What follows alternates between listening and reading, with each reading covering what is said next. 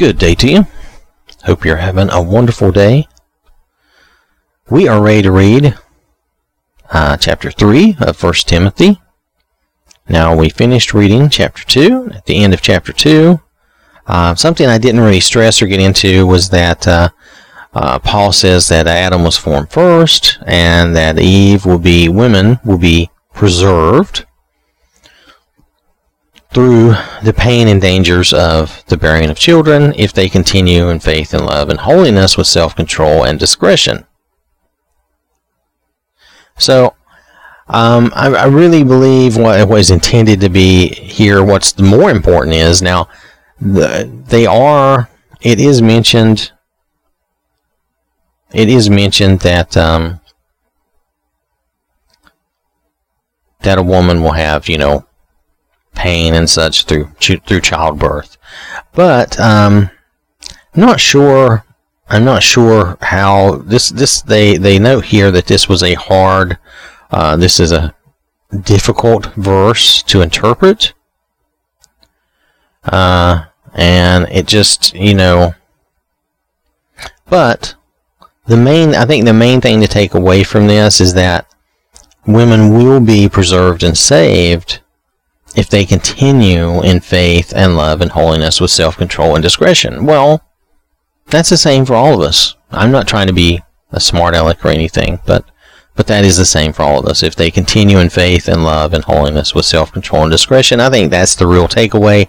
He mentions this about childbirth and the bearing of children because it's mentioned back in Genesis, and he had just spoken about Adam and Eve, so it was a hearkening back to that. But he's saying if they continue in faith and love and holiness with self-control and discretion, and that's the same for all of us. We all need to do that. So that was at the end of 1 Timothy chapter 2 that was. And we are ready to read 1 Timothy chapter 3. Now I am reading from the Amplified Bible. And this first part is going to be about Paul, Paul says overseer. And overseers and deacons is how it's translated here, okay? There is a note here that it could be bishop and superintendent, and I'll try to cover that, okay? So this is 1 Timothy chapter 3, verse 1. This is a faithful and trustworthy saying. If any man eagerly seeks the office of overseer, bishop, superintendent, he desires an excellent task. Now, some people do translate that to bishop. The way we look at that, and the term that we most often use nowadays, is elder. An elder of the church, a leader of the church, and we're talking about our local congregation. Now, if any man eagerly seeks this office, he desires an excellent task. Now, let's move on. So now in verse 2, he says, now an overseer must be blameless and beyond reproach, the husband of one wife, self-controlled, sensible, respectable, hospitable, able to teach, not addicted to wine, not a bully nor quick-tempered and hot-headed, but gentle and considerate, free from the love of money, not greedy for wealth and its inherent power, financially ethical. He must manage his own household well, keeping his children under control with all dignity, keeping them respectful and well-behaved. But I want you to realize, too, we're talking about the man himself, so keeping his children under control with all dignity, meaning he doesn't go off the deep end either, okay? He doesn't fly off the handle and go crazy, but that he keeps them under control and teaches them while himself not becoming irate and crazy. Now, I say that with the understanding that we all do that. We all go off the deep end and go crazy. Our kids make us crazy sometimes. I'm just telling you, if you have kids, you know what I mean. I know you do. So, it's not that you don't love them, it's the fact that you do love them that it makes you so crazy, because you're like, why can't I not get this through to you? But nonetheless, I don't want to hang on to that. I just want to make sure that you understand. We're talking about the overseer themselves keeping their children under control with all dignity. So, not losing it, not going... there's a number of ways the world would say that, but this is not going off the deep end and getting crazy. But also keeping them respectful and well-behaved. For if a man does not know how to manage his own household, how will he take care of the church of God? If you don't know how to instruct and talk to your children properly, how are you going to know how to speak to someone outside of your family? How are you going to know how to speak to a friend or a coworker or someone at church, a sister or brother? And he must not be a new convert, so that he will not... Now, this is what the Amplified Bible says, so bear with me.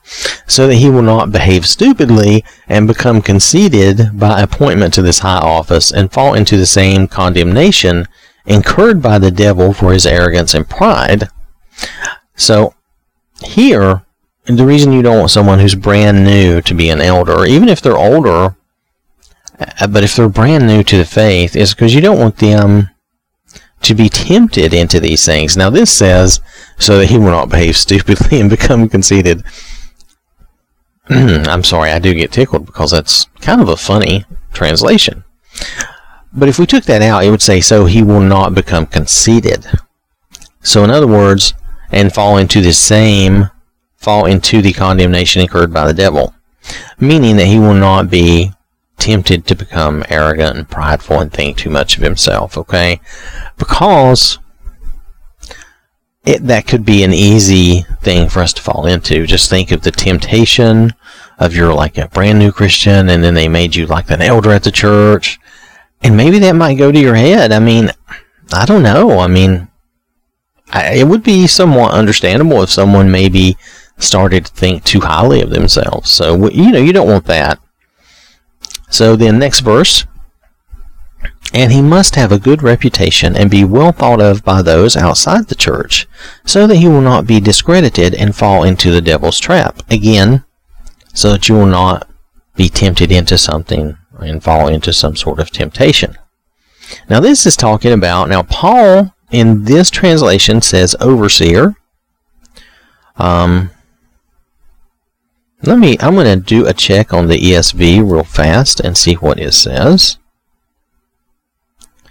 Now it says the office of overseer. And let me do another quick check. Let's look at the King James Version, the original. Now in the original King James, it is translated as bishop. Okay? So that's bishop. Now, again, now we have been calling our church leaders elders. And that phrase is used, or that term, I should say, is used elsewhere. Let me look at the New English translation. New English translation, I'm trying to speak, sorry. And again, it says overseer. So I think the translation varies a little bit. I don't know if it is a big deal, what title we give that, or, because that is kind of a title. Being a leader of the local congregation. Now, Paul's going to continue on. He's going to talk about deacons. Now, if you'll notice the requirements, I want to back up for a minute. You'll notice the requirements here, we must be blameless and beyond reproach. That's the main stumbling block in my mind for me, to be blameless and beyond reproach. Well, how are we blameless and beyond reproach? The same as everyone else, through the blood of Jesus, through the sacrifice that he made for us, the fact that we can go to him in prayer, go to God in prayer and repent and get forgiveness. That's how we're blameless and beyond reproach. That's true for all of us. Now, in this sense, they may mean also, or I think Paul does mean probably that, in general, in society, you're not known to be, some kind of, some sort of immoral person, a cheat or a liar or some sort of scoundrel or woman chaser or something, I think, too, you would want to be blameless and beyond reproach in those ways as far as society goes, and within the congregation. But to be truly blameless and beyond reproach, when you say that, to me, it makes me think we need to be like the Lord and perfect. And the only way we're truly like that is through Jesus, just the same as everyone else. But we must be leading a good Christian life, I think, is the intent. And, that should be pretty obvious, that we don't want to, make someone an elder when they're blatantly disregarding the Christian teachings from Paul and from Jesus, that we should be living appropriately. Here again, we're going to continue in verse 8, and this is with deacons. Now, I want you to understand that deacons are only mentioned by Paul, I believe, in maybe only in one or two places. In Acts, they talk of them as being servants who helped or assisted with different things during the service. That's basically what we do and what we call deacons now, is we, like I'm a deacon in our church. That's not a position of any authority or anything. It is actually a servant. We are to help get things done and to help do things. It's not, to me, it's not anything more than that. It's just, we're just trying to help the services, help get those things done, make sure things are prepared, and do what we can. There are actually a lot of women who help out in the church and do a lot of things for communion and different things. They are servants in their helping just as much as any of us in their own way. So, they may not come in and move the furniture around or go move big stuff out of the attic or in and out or whatever you do. Your church tends to have storage and stuff, they could be electricians and things. You never know, but in general, I'm just thinking of a lot of the ladies are not the ones that are going to come in and move a lot of stuff like that. But the bigger, heavier stuff. So anyway, not trying to be bad, but nonetheless, so deacons really are, if you look at the way they're talked about in Acts, is they're really servants. So it's not really a position of like you should think you're somebody special or in some sort of authority or authoritative role. That's not intended at all.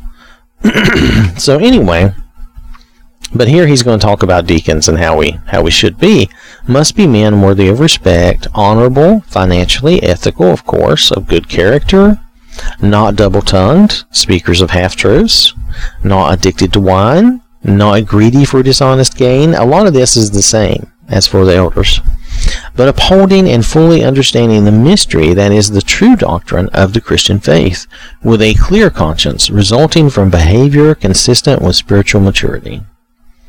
These men must first be tested, then if they are found to be blameless and beyond reproach in their Christian lives, let them serve as deacons. So, excuse me.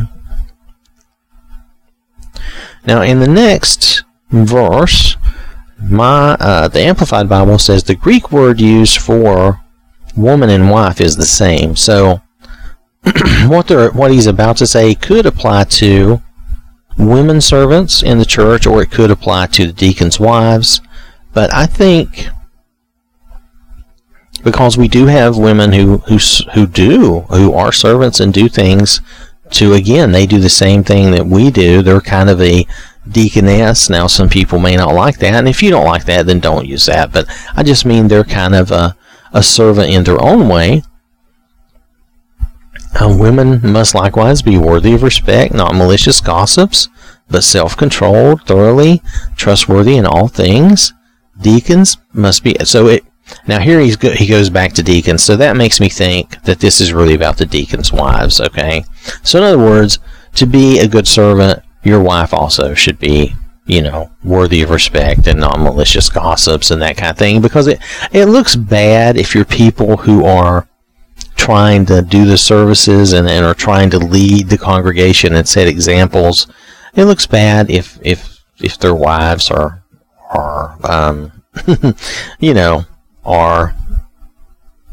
gossips and things, it can look bad. So this makes me think that this indeed is referring to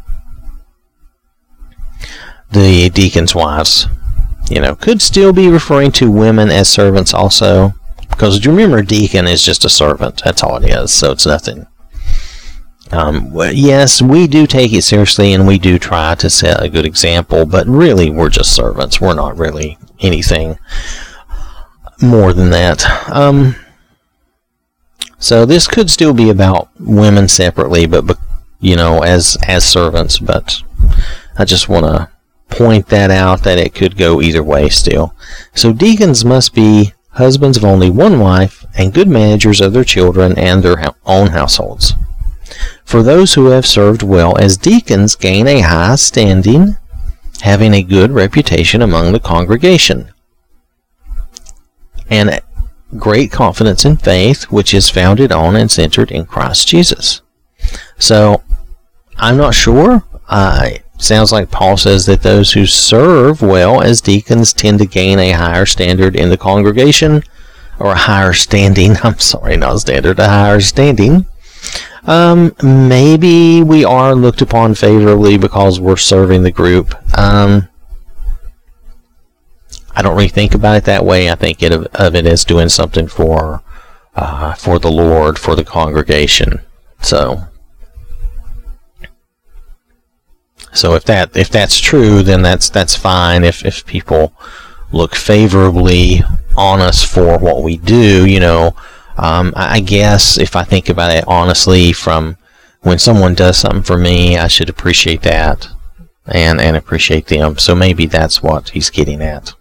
That would kind of make sense. But anyway, so Paul's going to continue on with verse 14. I hope to come to you before long, but I am writing these instructions to you in case I am delayed, so that you will know how people ought to conduct themselves in the household of God, which is the church of the living God, the pillar and foundation of the truth.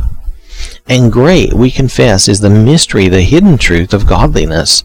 He, Jesus Christ, who was revealed in human flesh, was justified and vindicated in the Spirit, seen by angels, preached among the nations, believed on in the world, taken up in glory.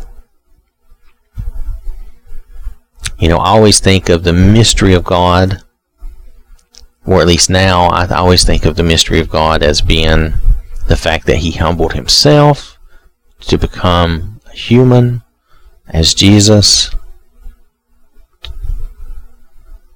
He humbled himself that much to go through all of that because he loved us. To me, that is the mystery, the mystery of God, that he loved us that much. He loves us that much. Not loved. Sorry about that. But he loves us that much, that he did that, and that he is constantly there for us now. So, if you remember that one verse back in Philippians, the Lord is near, Paul was reminding us that the Lord is always there. He was telling us not to be anxious.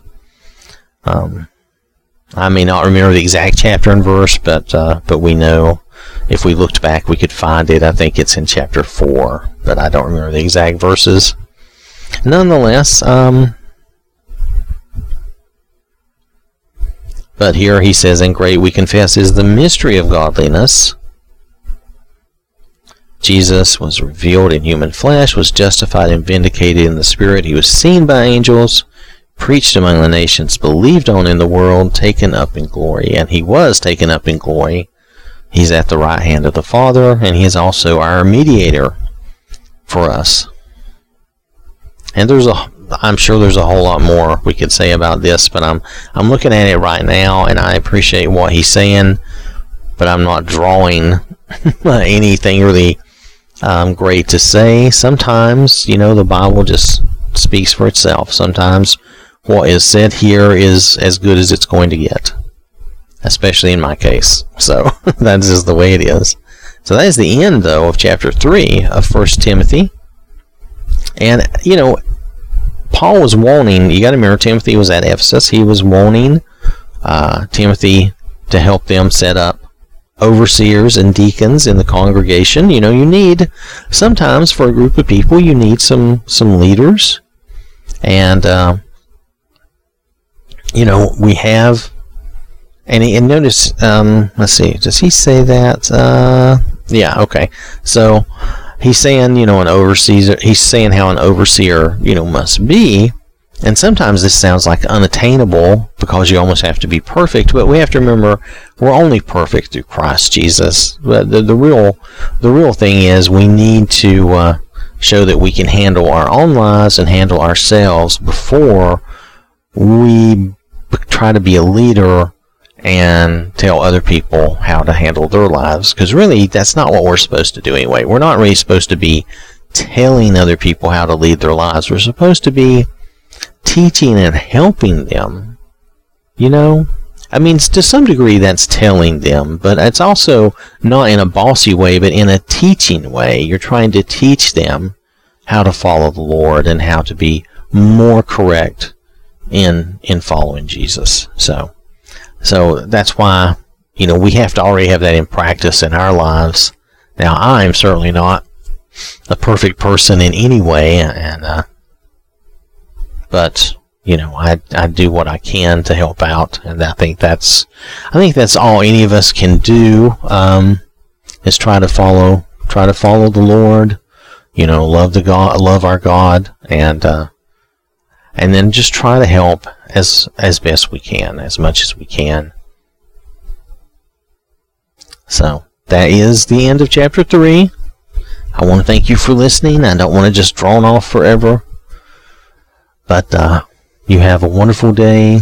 God bless you and keep you. And remember, God loves you.